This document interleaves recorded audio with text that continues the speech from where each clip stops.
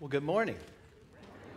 Takes a lot of talent, using hands, lips, breath, and not being so nervous that you can blow on that thing, right? Praise the Lord for our instrumentalists and choir and everybody. We thank y'all for last week. What a blessing that was to us as a church family. Appreciate that. Would like to welcome you here, and let's have a word of prayer, and then we have one little matter of business that we have to take care of this time of year. Let's pray. Great God, we thank you for your love for us. Lord, what a blessing it is to be in this season of the year.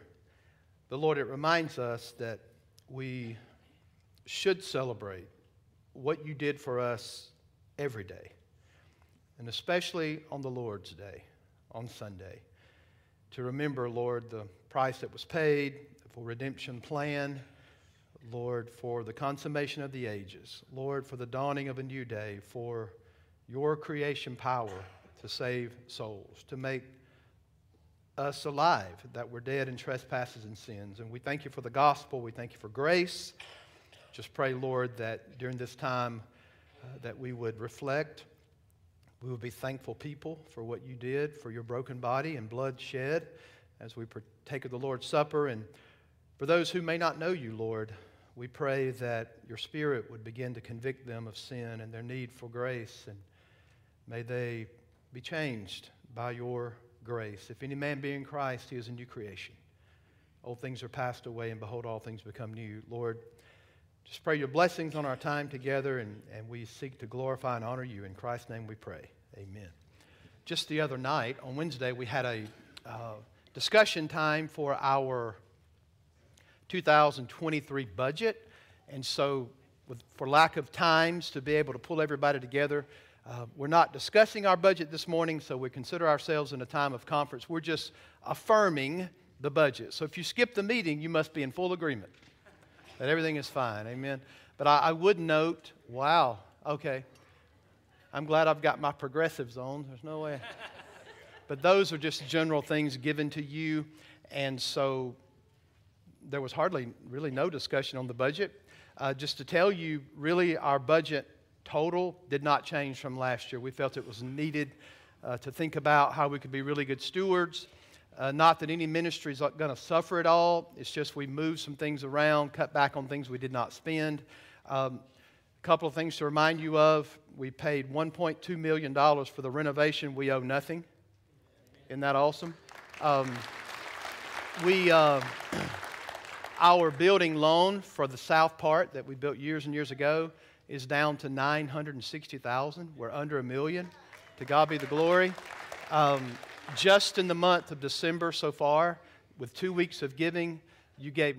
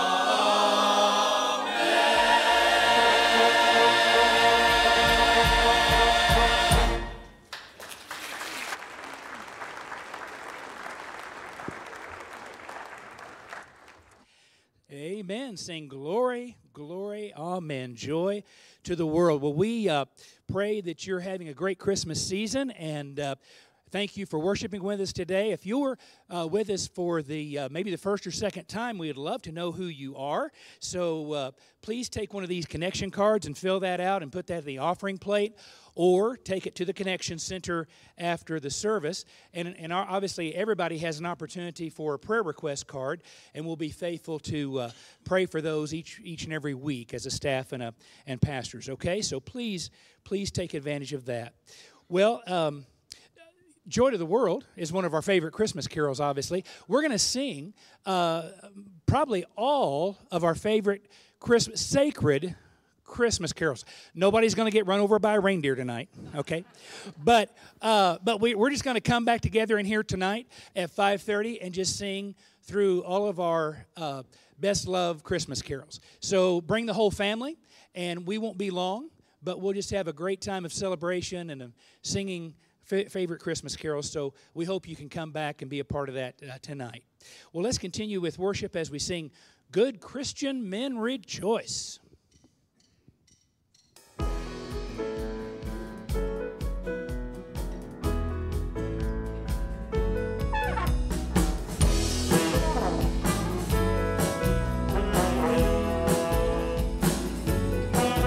Good Christian men rejoice.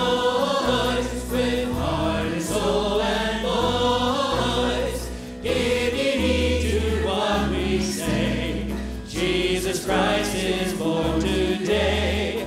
Man and beast before him bow, and he is in a manger now. Christ is born today. Christ is born today.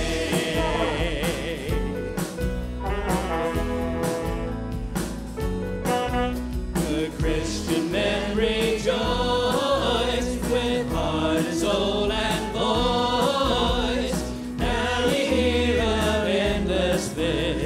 Jesus Christ was born for this. He has opened heaven's door, and man is blessed forevermore. Christ is born for this. Christ is born for this.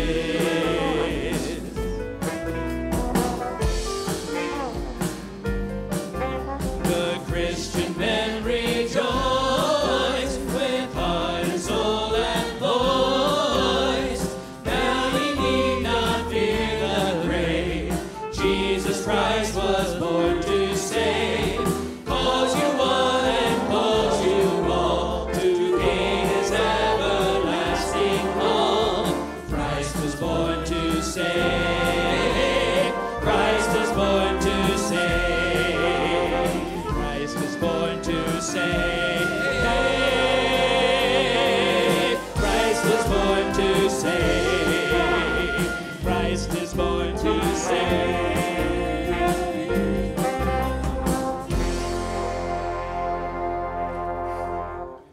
Amen. Well, is everybody just praising the Lord with me that last week I had maybe 2.5 notes I could sing.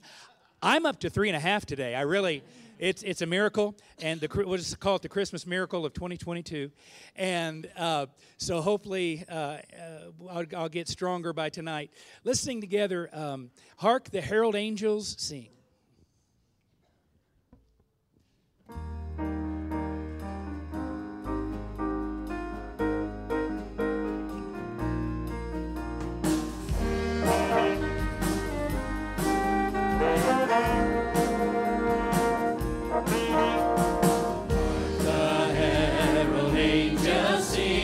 Glory to the newborn King. Peace on earth and mercy mild.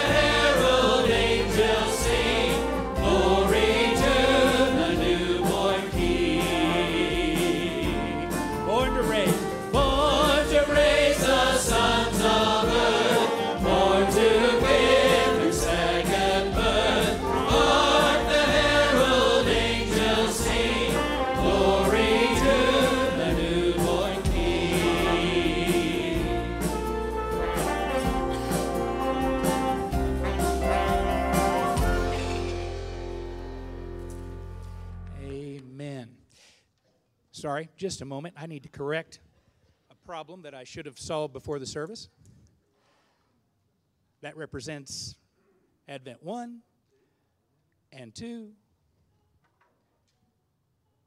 This has been bothering you for 20 minutes now, hasn't it? Sorry, I'm very sorry. All right. We've got a special video today. We show videos recognizing missionaries around the world that the Southern Baptist Convention supports, and by your giving, every week when you give, you support international missionaries, whether you knew that or not, you do. But it's a very, very, very, very small percentage when you give every week. But now when you give to the International Missions offering, it goes totally to support our missionaries. And so it's a very, very important offering.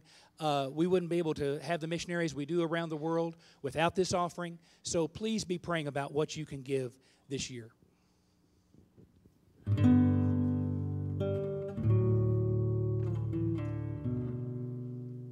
There's so much lostness in the world. There's so much the feeling of hopelessness and helplessness in the world. The answer for them is Christ. I was born in Malaysia in 1947. My family were idol worshippers. It was my duty, even though I was a boy, to serve the gods. And so, without fail, every evening before we have our dinner, I would put jars in front of the idols. It was a big deal because we have idols for everything. My high school teacher invited me to an evangelistic meeting. That was the first time I heard about Christ. I heard that I was a sinner, and coming from my background, I felt that I was pretty good, you know. And then one night, I believe it was the prompting of the Holy Spirit, a thought came to my mind, and which said to me, if this God is true, the greatest sin in my life would be to deny that. That really got hold of me. And the Lord convicted me of my sin. I went to all the idols and I said, this is the last time that I'm going to serve you. I have found the true God. And that was it. I felt called to the ministry. I studied at Hong Kong Baptist Seminary, which is also started by Southern Baptists, funded by Southern Baptists, and staffed by Southern Baptists.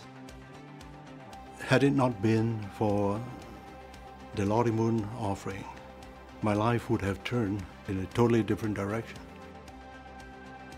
It's a gift that keeps on giving through the lives of people that are touched through the generosity of Southern Baptists.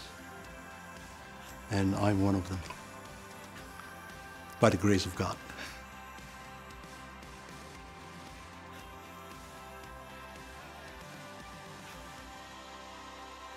Would you bow with me?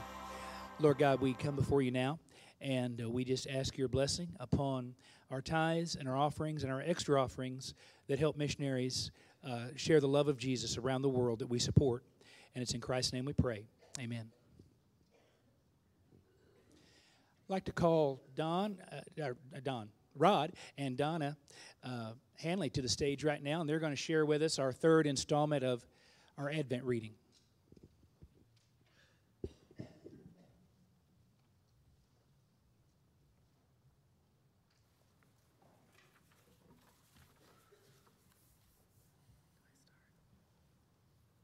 Good morning.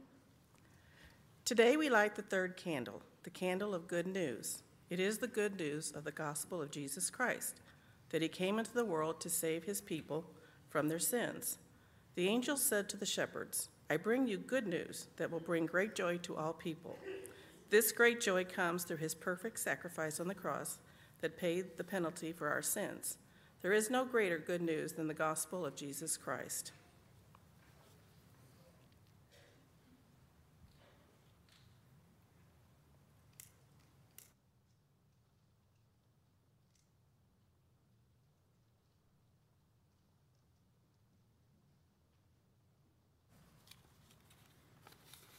Reading from the Gospel of Matthew, chapter 1, verses 18 through 25. Now the birth of Jesus Christ took place in this way. When his mother Mary had been betrothed to Joseph, before they came together, she was found to be with child from the Holy Spirit. And her husband Joseph, being a just man and unwilling to put her to shame, resolved to divorce her quietly. But as he considered these things, behold, an angel of the Lord appeared to him in a dream, saying, Joseph, son of David, do not fear to take Mary as your wife, for that which is conceived in her is from the Holy Spirit. She will bear a son, and you shall call his name Jesus, for he will save his people from their sins. All this took place to fulfill what the Lord had spoken by the prophet. Behold, the virgin shall conceive and bear a son, and they shall call his name Emmanuel, which means God with us. When Joseph woke from sleep, he did as the angel of the Lord commanded him.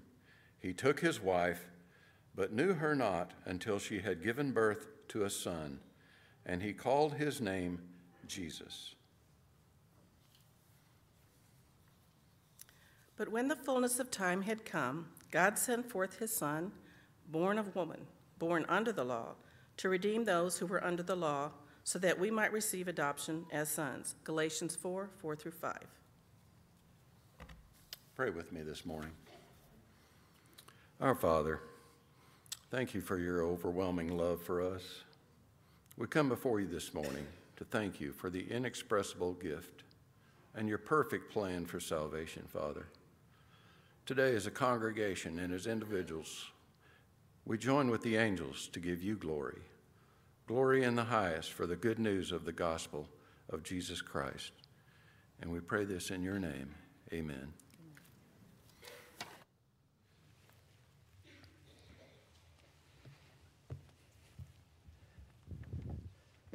Thank you, Rod and Donna. All right. I'll call your attention to the Word this morning, and let's look together in 1 Timothy chapter 1. Remember our thematic verse. Does anybody want to stand and quote it from memory? So I'm going to have to call on you. No, I'm not going to do that. 2 Corinthians 8:9 says, For you know the grace of our Lord Jesus Christ, that though he was rich, for our sakes he became poor, that through his poverty we might become rich. So today our emphasis, we've talked about the glory of the Son of God, the King of glory, before condescending to this earth, and then we talked about the wonder, and we marveled together in the incarnation of Christ last week. Today, it is fitting on the day that we partake of the Lord's Supper to talk about grace, isn't it? The grace of God. And so 1 Timothy chapter 1, beginning in verse 12, I think this is clear, it is concise, it is compelling. It's an awesome description of the gospel of Jesus Christ. This is why he came, right? Miss Patty sent me a quote this week from Dr. Stephen Lawson, and here's what he said: Jesus did not come to create a holiday. He was born to die for sinners. Amen. That's why we're here today. That's why we celebrate the Lord's Supper together. So listen to the text. This is Paul in the pastoral epistles speaking to Timothy, protege in the faith. The Bible says in verse 12 of chapter 1 of 1 Timothy, hear it. I thank him who has given me strength, Christ Jesus our Lord, because he judged me faithful, appointing me to his service. Though formerly I was a blasphemer, persecutor, and insolent opponent. But I received mercy because I had acted ignorantly in unbelief. And the grace of our Lord overflowed for me with faith and love that are in Christ Jesus. And this leads Paul to one of his 5 trustworthy statements in 1 Timothy.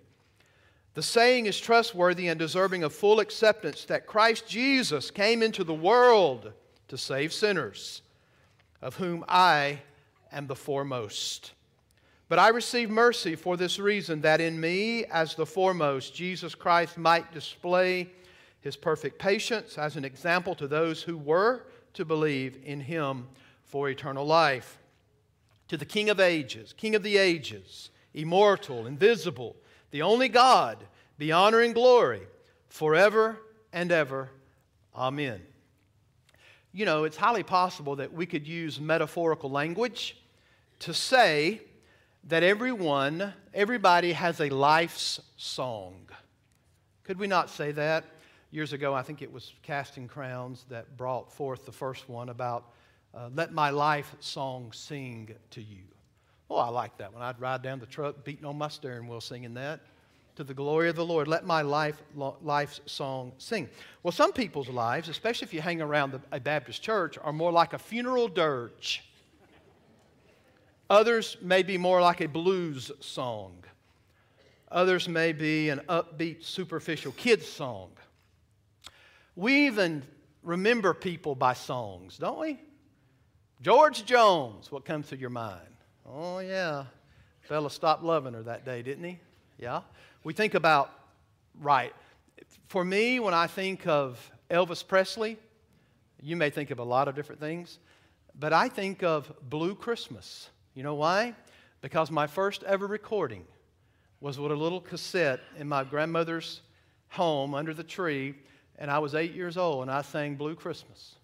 It was dandy. It was just the best thing ever, right? But I think about Elvis when I think of Blue Christmas. However, the sweet melody of John Newton's Amazing Grace, how sweet the sound that saved a wretch like me, is really the thematic song for all of us if you're saved, right? It is what should be your life's song. And keep in mind, as Paul gives this language to us, it is in the context of a doxology. Did you see it at the end? To the King of the ages. It's placed more like poetic language. It is a song. And this is Paul's life's song. There are several strings on the guitar of Paul's doxology, of this particular song of praise to God. And as we approach the Lord's Supper, just check it out. I thank Him. That's how it starts. If the Lord's Supper does anything to you, it ought to help you to be a thankful person. Thankful to God. That's where we get the word Eucharist. It's from the Greek term Eucharisteo, which means to give thanks. On the day that He was betrayed, Jesus took that bread and broke it and said, "This is my body that was broken for you." He gave thanks to the Father. So Paul is saying, Lord, thank you that I'm in the service, that you have called me to serve you and you've put me in the ministry. But it did not start at that point. It started with grace that was given to Paul. So thanksgiving is a string on the guitar, right? That's how he starts all of this, is being thankful. But what is he most thankful for? Well, second, Paul was in need of grace. Okay? Paul was in need of grace. So, what does the text say? Even though I was formerly a blasphemer, a persecutor, an insolent opponent, or a violent aggressor, did you know that Paul, we might say, was the eminent of all apostles? But he also knew his imminent need for grace. Did he not? And he's telling us this today. Paul never forgets the fact that he needed grace. He spells out the magnitude of his own sins. You should see that as the dark black drop to the glory of the grace of God that actually reached Paul's life. And if we had time to read through Acts chapter 9, we would. That's Paul's conversion experience.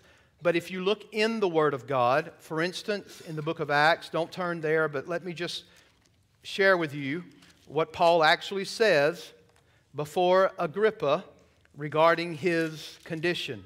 Acts 26, listen, 9 through 11. I myself was convinced that I ought to do many things in opposing the name of Jesus of Nazareth. And I did so in Jerusalem, I not only locked up many of the saints in the prison after receiving authority from the chief priest, but when they were put to death, I cast my vote against them. And I punished them often in all the synagogues. I tried to make them blaspheme. And in a raging fury against them, I persecuted them even to foreign cities. I could read at least 3 more of Paul's testimonies regarding who he was before Jesus Christ changed his life. I hope you understand how much you need grace today. And you don't have to have even as dark as a backdrop in the background that Paul had to be included in this statement. For all have sinned and fall short of the glory of God. We're all in this together. Not only did he blaspheme the precious name, the name above every name, he also forced others to blaspheme his name as well. Although all the slander that he spewed forth against Christ was indeed blasphemy, he was also a persecutor. When they performed all these mock trials against Jesus, he was right there, or against the ones that live for Christ. He was right there persecuting them. And it seems clear as you read Paul's testimony, when he talks about his subsequent new creation life that he was given, he never forgets those he persecuted. Why? Because I think he understood when Jesus said, Paul, Paul, why are you persecuting me? Paul thought he was persecuting people, but in reality he was persecuting the Lord of glory. So to persecute God's people is to persecute him, the Lord Jesus. Do you think that Stephen's picture was firmly fixed in his mind as Paul watched, as Paul and others held the cloaks of those who freed themselves up so they could throw the stones at Stephen and kill him? Do you think that was firmly fixed in Paul's mind? I'm sure the faces of the children whose moms and dads were taken to prison and the children were ripped and separated away from their moms and dads, I guess for sure that was indelibly etched in Paul's mind. So, Jesus said to him Paul tells us in 3 different occasions that Jesus said to him, why are you persecuting me? So there's no doubt that these memories laid heavy on his heart and mind. This last word is not attractive at all. It says that he was an insolent opponent. It means a violent aggressor. It means an insolent opponent. As a matter of fact, extra-biblical Greek literature at this time translates it an outrageous disregard for other men's rights. That kind of sounds like the U.S. today, right? We look at people in our society and we think they have no regard for human life. We see this as despicable in how they can just take life and trample over these rights without batting an eye. But that's the very word used for how Paul went against Christ and his church. He was a violent aggressor. He cared for no one but his own reputation. Do you know that Paul actually thought that he was following what was right? You know, there is a way that seems right to a man, but the end thereof is the way of death. Paul followed the falsity of Judaism as a means. He thought that he was keeping the law and doing all he was supposed to do for his God by actually persecuting Christians. He was, however, a forgiven blasphemer. Are y'all listening? He was a forgiven persecutor. He was a forgiven, insolent oppressor. And so he's remembering his sin. I was all these things, but he's remembering that in light of the grace of God saving his soul. And this is important for us to think about. Even though his record of sin was blotted out in heaven. Isn't that awesome? Even though his sins were buried in the sea of forgetfulness by Christ. And even as his sin was cast as far as the east is from the west, because he had been saved, Paul could say, but I used to be this way. Folks, I think it is healthy for us to remember what we used to be in our life song. It's okay to say, although I was formerly and you fill in the blank. But Paul was not paralyzed by that guilt. Neither should we be paralyzed by that guilt. He knew that the finished work of Christ, which This represents for us, it is that Christ fully atoned for every one of our sins if you're saved. And he could say, forgetting those things which lie behind, I press toward the mark. Paul was like, I know what I was. I know what I did. I know I was a rotten, good-for-nothing sinner. But the glorious thing is that God gave him great grace, amazing grace. So we will remember what we were, but we also are reminded of the greatness of God. And that's where Paul's going to transition here. But let me, again, remind you of the need for us to remember where God has taken us from. Voddie Baucham recently made this statement. I think it was Jesse that sent this to me. I love for you guys to send me stuff, by the way. It's almost like you're trying to teach your pastor theology. And I'm good with that. I love it. When you send, now if it's bad stuff, I just say, oh, well. But if it's good stuff, I'm like, wow, that's great stuff. But here's what Voddie said. You can't have the memory of my sin. I won't let you take it. It reminds me of God's goodness to me. It reminds me of His grace in my life. It reminds me of where I never want to go again. It reminds me that His work in me may not be complete, but it is effectual. I'm not who I ought to be, but hallelujah, I am not who I was. Boy, that's good stuff. I want to remind you today as you come to the Lord's Supper table, it is a time of celebration. You have buried my sins. You've taken them and removed them. They're as far as the east is from the west. However, I'm reminded of what you saved me from. I'm reminded of what I used to be. So in thinking of the greatness of His grace, listen to what he said. But I received mercy because I had acted ignorantly in unbelief. Listen to this, verse 14. And the grace of our Lord overflowed. It means it was superabundant toward me with faith and love that are in Christ Jesus. And that leads him to give us that clear, concise, wonderful verse. This is a trustworthy statement that Christ Jesus came into the world to save sinners. So the greatness of His grace. I want to remind you that when we minimize our sin, we actually minimize the grace of God toward us. But where sin abounded, grace did much more abound. You know what that means to me in my layperson country boy English? It means this. God's grace is so much greater than my sin, meaning that He's a much greater Savior than I am a sinner. And that's glorious news. But where sin abounded, grace did much more abound. There is a direct correlation between our perception of our own sins and our perception of God's grace. We dare not make grace less than amazing.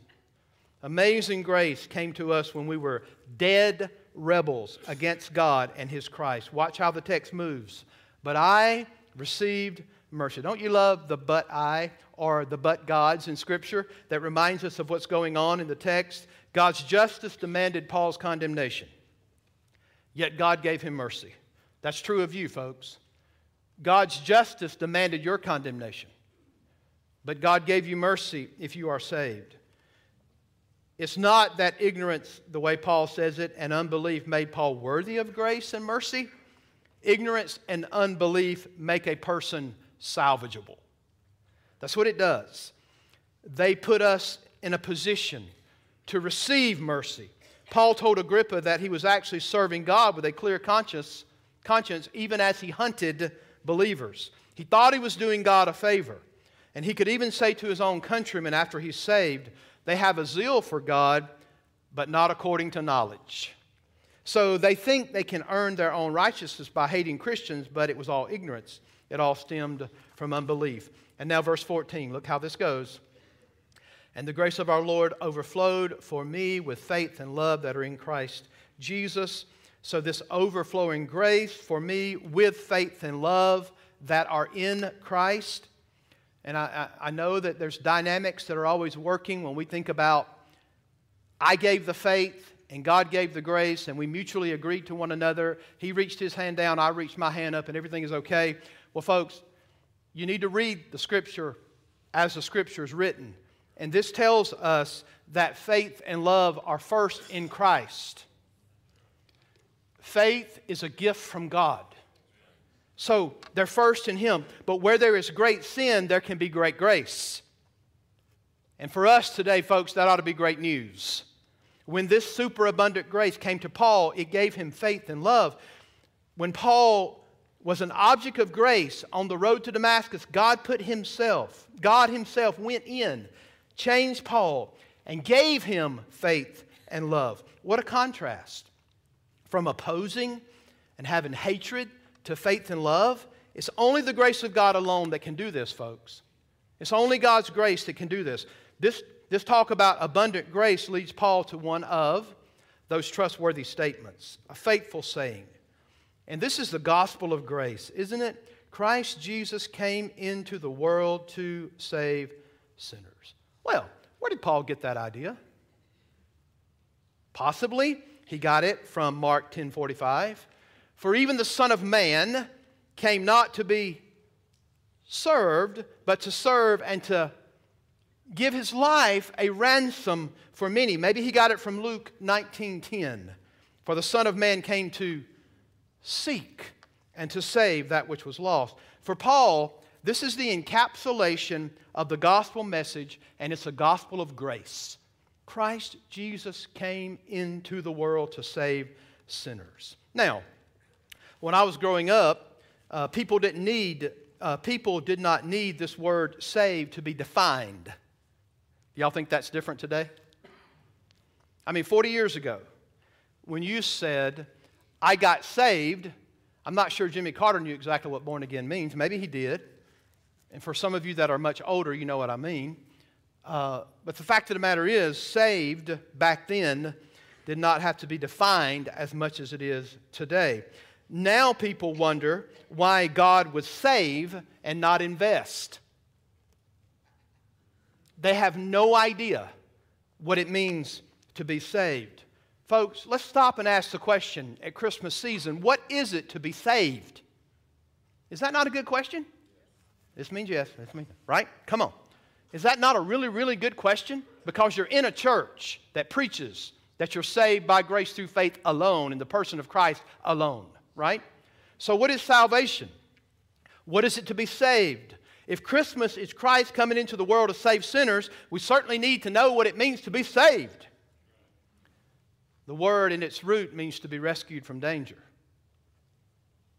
It means to be delivered from the penalty of sin. Let's just fall upon your ear. Delivered from danger. Rescued from the penalty of sin. It means to be delivered from the penalty of sin. It is to be delivered from the power of sin. Hallelujah. It is to be freed from the wrath of God. Oh, we forget this, don't we? With all the sentimentality surrounding the creche or the birthplace, we forget He came into the world and was born not to create a holiday, but to save sinners. Why? Because the wrath of God had gone out against all mankind. And the only way mankind can be saved is the wrath of God is turned away. And that's what the Son of God did for us. To be saved is to have a righteousness not of your own, but one imputed to us through Christ. He takes away your guilt and He imputes you with righteousness. It means to be freed from the power of sin and to have a relationship with God. To be saved means we have fellowship with God. Isn't that sweet? To be saved means we have a love for God. Love not the world, nor the things of the world. If any man loves the world, the love of the Father is not in him. To be saved means we have a love for God.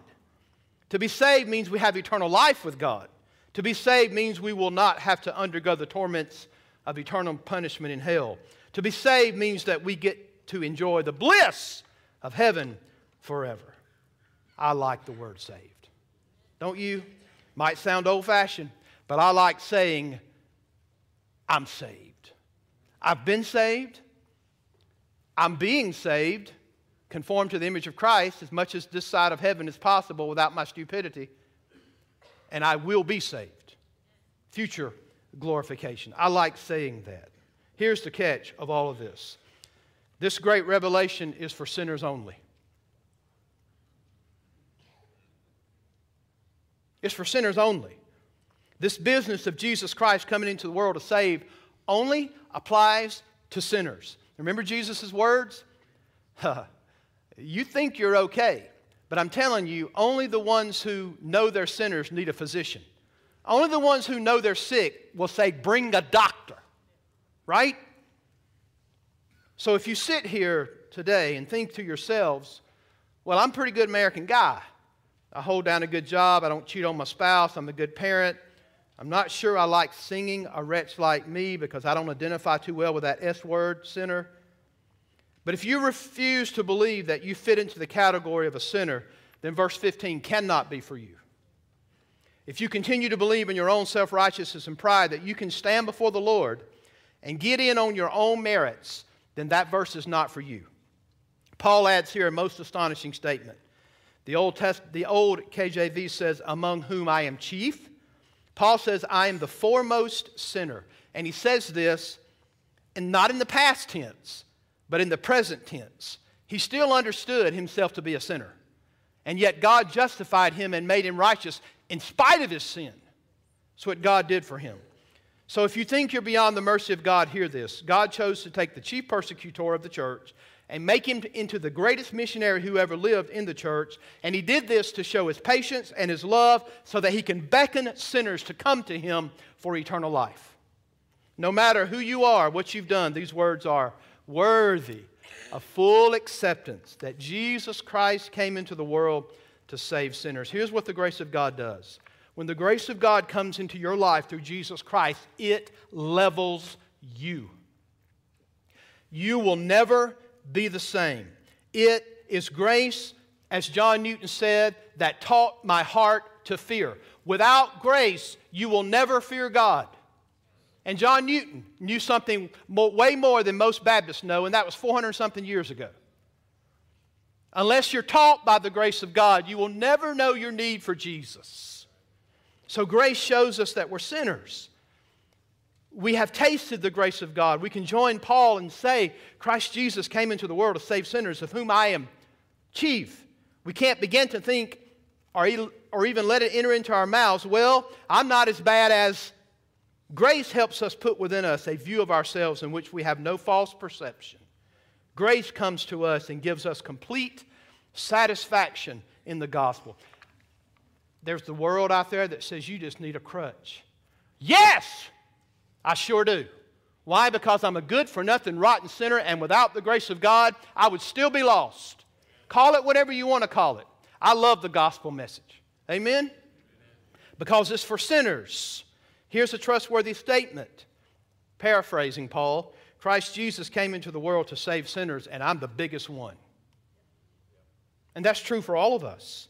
I had a broken life and a sinful life, but there's a fix for your broken life, folks, and it's the gospel of Jesus Christ. Any other kind of reformation won't do it. If you clean yourself up on your own and turn over another leaf, if you do all these things and go through all this reform, but you've never identified with the fact that you're a sinner and put your faith and trust in Christ, all this reform on earth will only be reform on earth and will not have any benefit whatsoever to life in the future. It will mean nothing. Here's a trustworthy statement. Christ Jesus came into the world to save sinners. I want to offer you something today that truly does heal, that truly does forgive, that truly does cleanse. Though your sins be as scarlet, yet they shall be white like snow. With that gospel message that Jesus Christ came into the world to save sinners, I am completely content and satisfied in that. You know why? Because it's truth. It is the Word of God. So I invite you to believe in the Lord Jesus Christ and be saved. There is a fountain filled with blood drawn from Emmanuel's veins, and sinners plunged beneath that flow lose all their guilty stains. Another verse, verse 4 says, ere since by faith I saw the stream, thy flowing wounds supply, redeeming love has been my theme and shall be till I die. So what's your favorite Christmas song?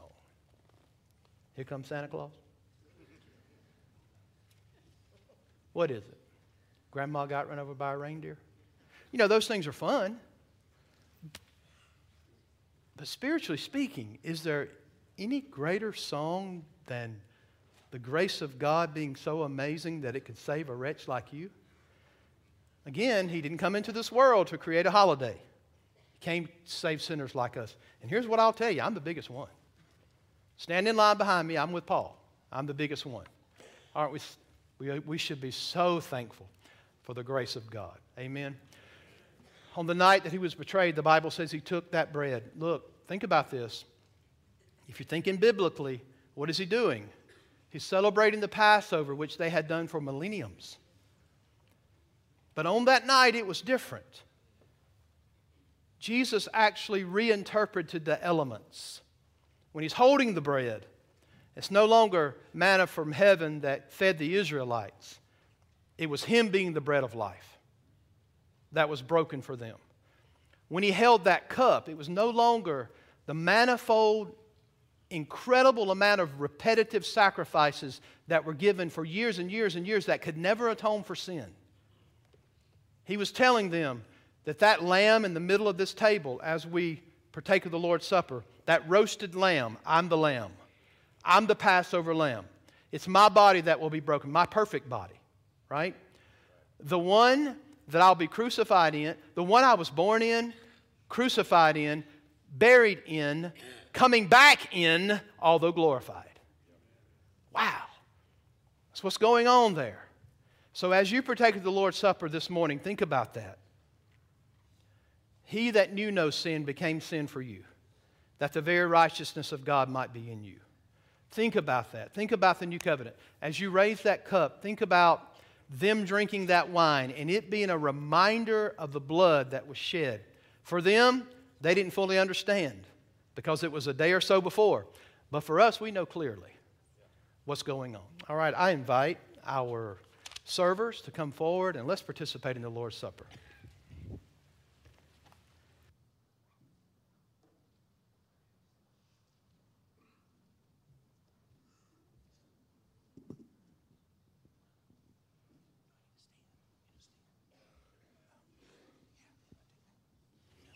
We'll tell you that if you know Jesus as your Lord and you've trusted Him, then we invite you to partake of the Lord's Supper with us.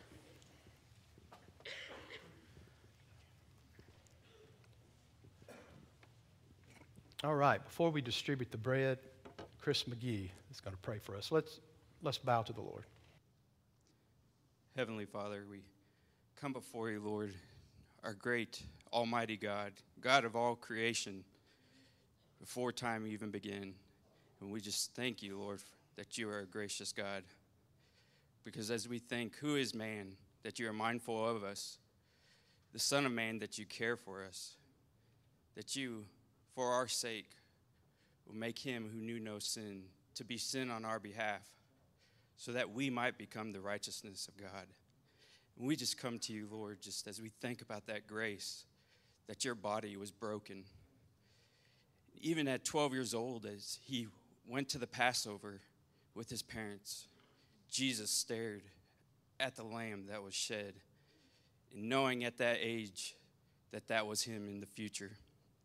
And even in the night before, as he handed out to the disciples, that he was obedient to the Father, that he would give his body for us. We just come before you, Lord, and all we can say is thank you for that grace, that salvation that you've brought to your people as you came into this world to save sinners. We just thank you. In Jesus' name, amen.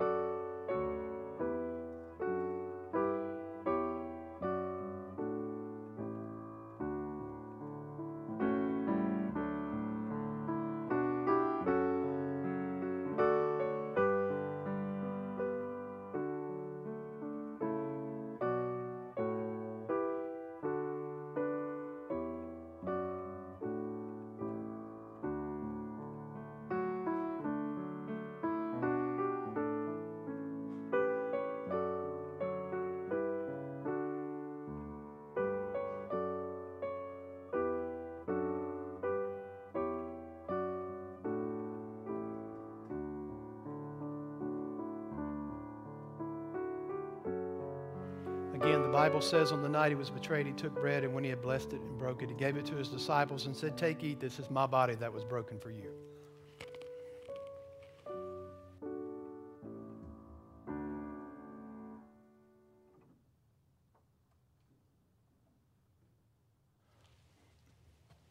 The Bible says in like manner, he took the cup, a common cup, right? Passed it around. They all drank from the same cup, thinking of the commonality of the new covenant shed in his blood that saves all that come to Christ, right? We praise the Lord for it. Brother Andy, let's pray together. Father God, as we come today to remember and reflect on the shed blood of Jesus, we're reminded that in the Old Testament, blood is the representative sign of life. And even in the garden, Lord, we know that life had to be given. Blood had to be shed to cover sin and shame. For millennia, generation after generation, animal after animal, millions of them, their blood was shed to cover sin. But we know that the blood of bulls and goats can never take away sin. Only the precious blood of Jesus Christ can take away sin. The voluntary love sacrifice of the perfect Lamb of God can only take away sin. So this time of year, as we remember and reflect on the incarnation, may we marvel and wonder at the manger. But Lord, we also know that as the star shone above the manger, it created a shadow, and the shadow was the shape of a cross. And the whole purpose of the incarnation, Father, was to provide a perfect blood sacrifice to take away our sins for all time. There's only one word to describe that, and that is grace. The grace and love of God, that in the fullness of time, while we were still sinners, at the right time, Christ died for the ungodly to pay our sin debt. It was canceled. It was paid in full. The consequences of our sin were imputed to Christ, and his perfect righteousness was imputed to us. It is that truth that we want to live, that we want to proclaim, and that we want to praise you for. And we do so in remembrance and reflection today of that. Amen. Hallelujah.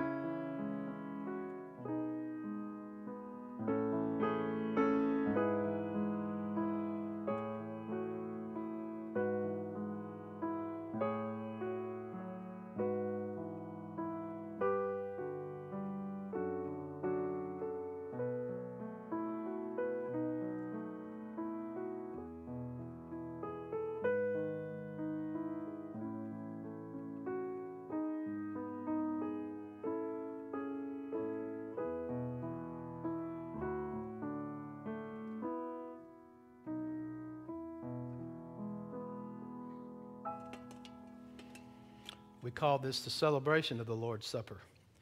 Because when you hold up this cup, it's a symbolic representation that you've been forgiven. Boy, that's the crown jewel of the gospel, isn't it? We've been forgiven. Take and drink. All right, Brother David's going to come and we're going to sing. Is that not the most appropriate thing to do? Right? Let's sing together.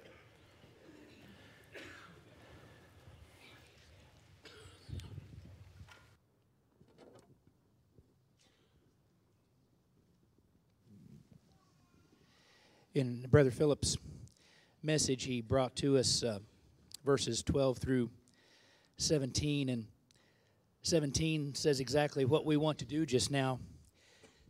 To the King of the ages, immortal, invisible, the only God, be honor and glory forever and ever.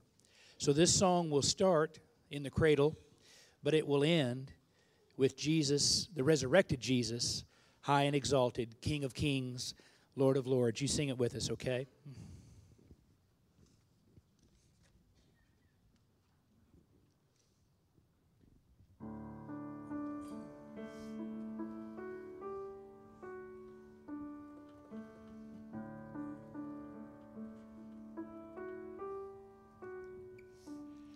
In the darkness we were waiting, without hope, without light, till from heaven you came running. There was mercy in your eyes, to fulfill the law and prophets. To a virgin came the word, from a throne of endless glory to a cradle in the dirt.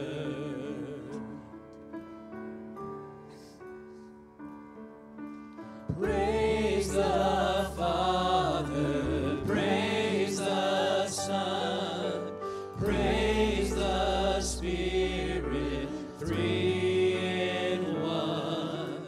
God of glory, majesty, praise forever to the King of kings.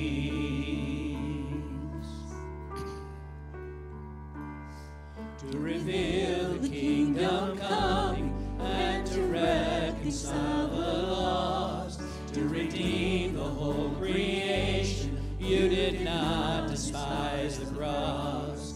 For even in your suffering, you saw to the other side, knowing this was our salvation. Jesus, for our sake you died.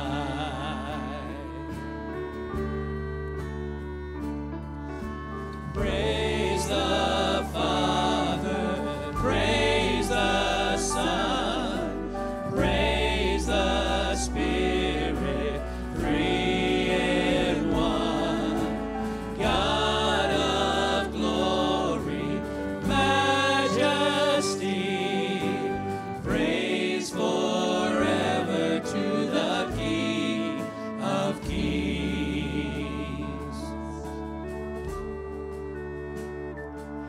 And the morning that you rose, all of heaven held its breath, till the stone was moved for good, for the Lamb had conquered death.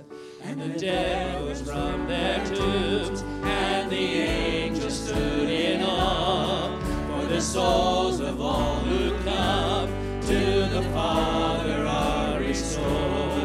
And the church of Christ was born, and the Spirit lit the flame. Now the gospel truth of old shall not yield, shall not fade. By his blood and in his name, in his freedom I am free. For the love of Jesus Christ, who has resurrected me. And we give him praise. Praise the Father, praise the Son, praise the Spirit, three in one. God of glory, majesty,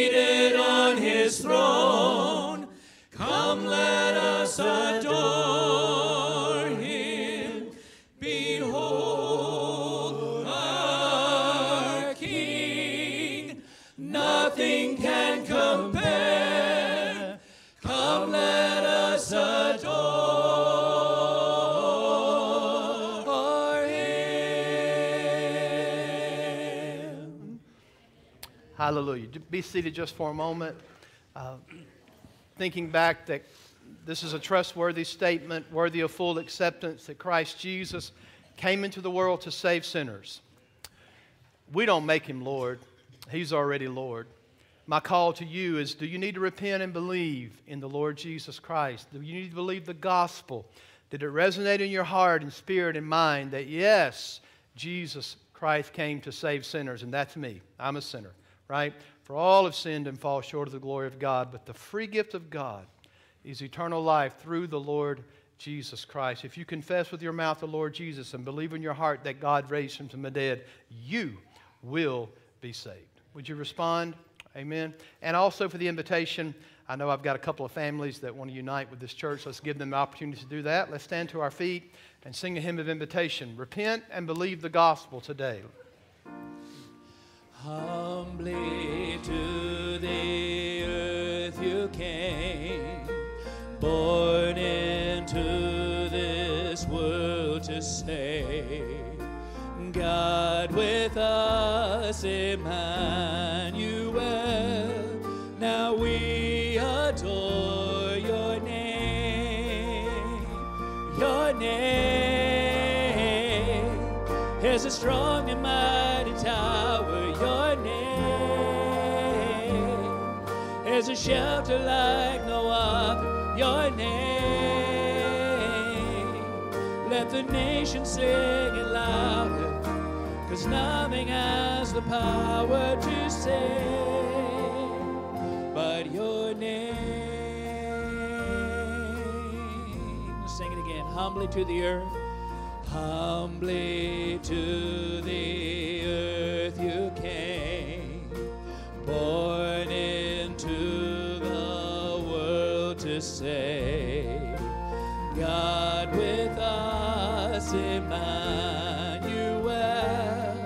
now we adore your name. Your name is a strong and mighty. Your name is a shelter like no other. Your name,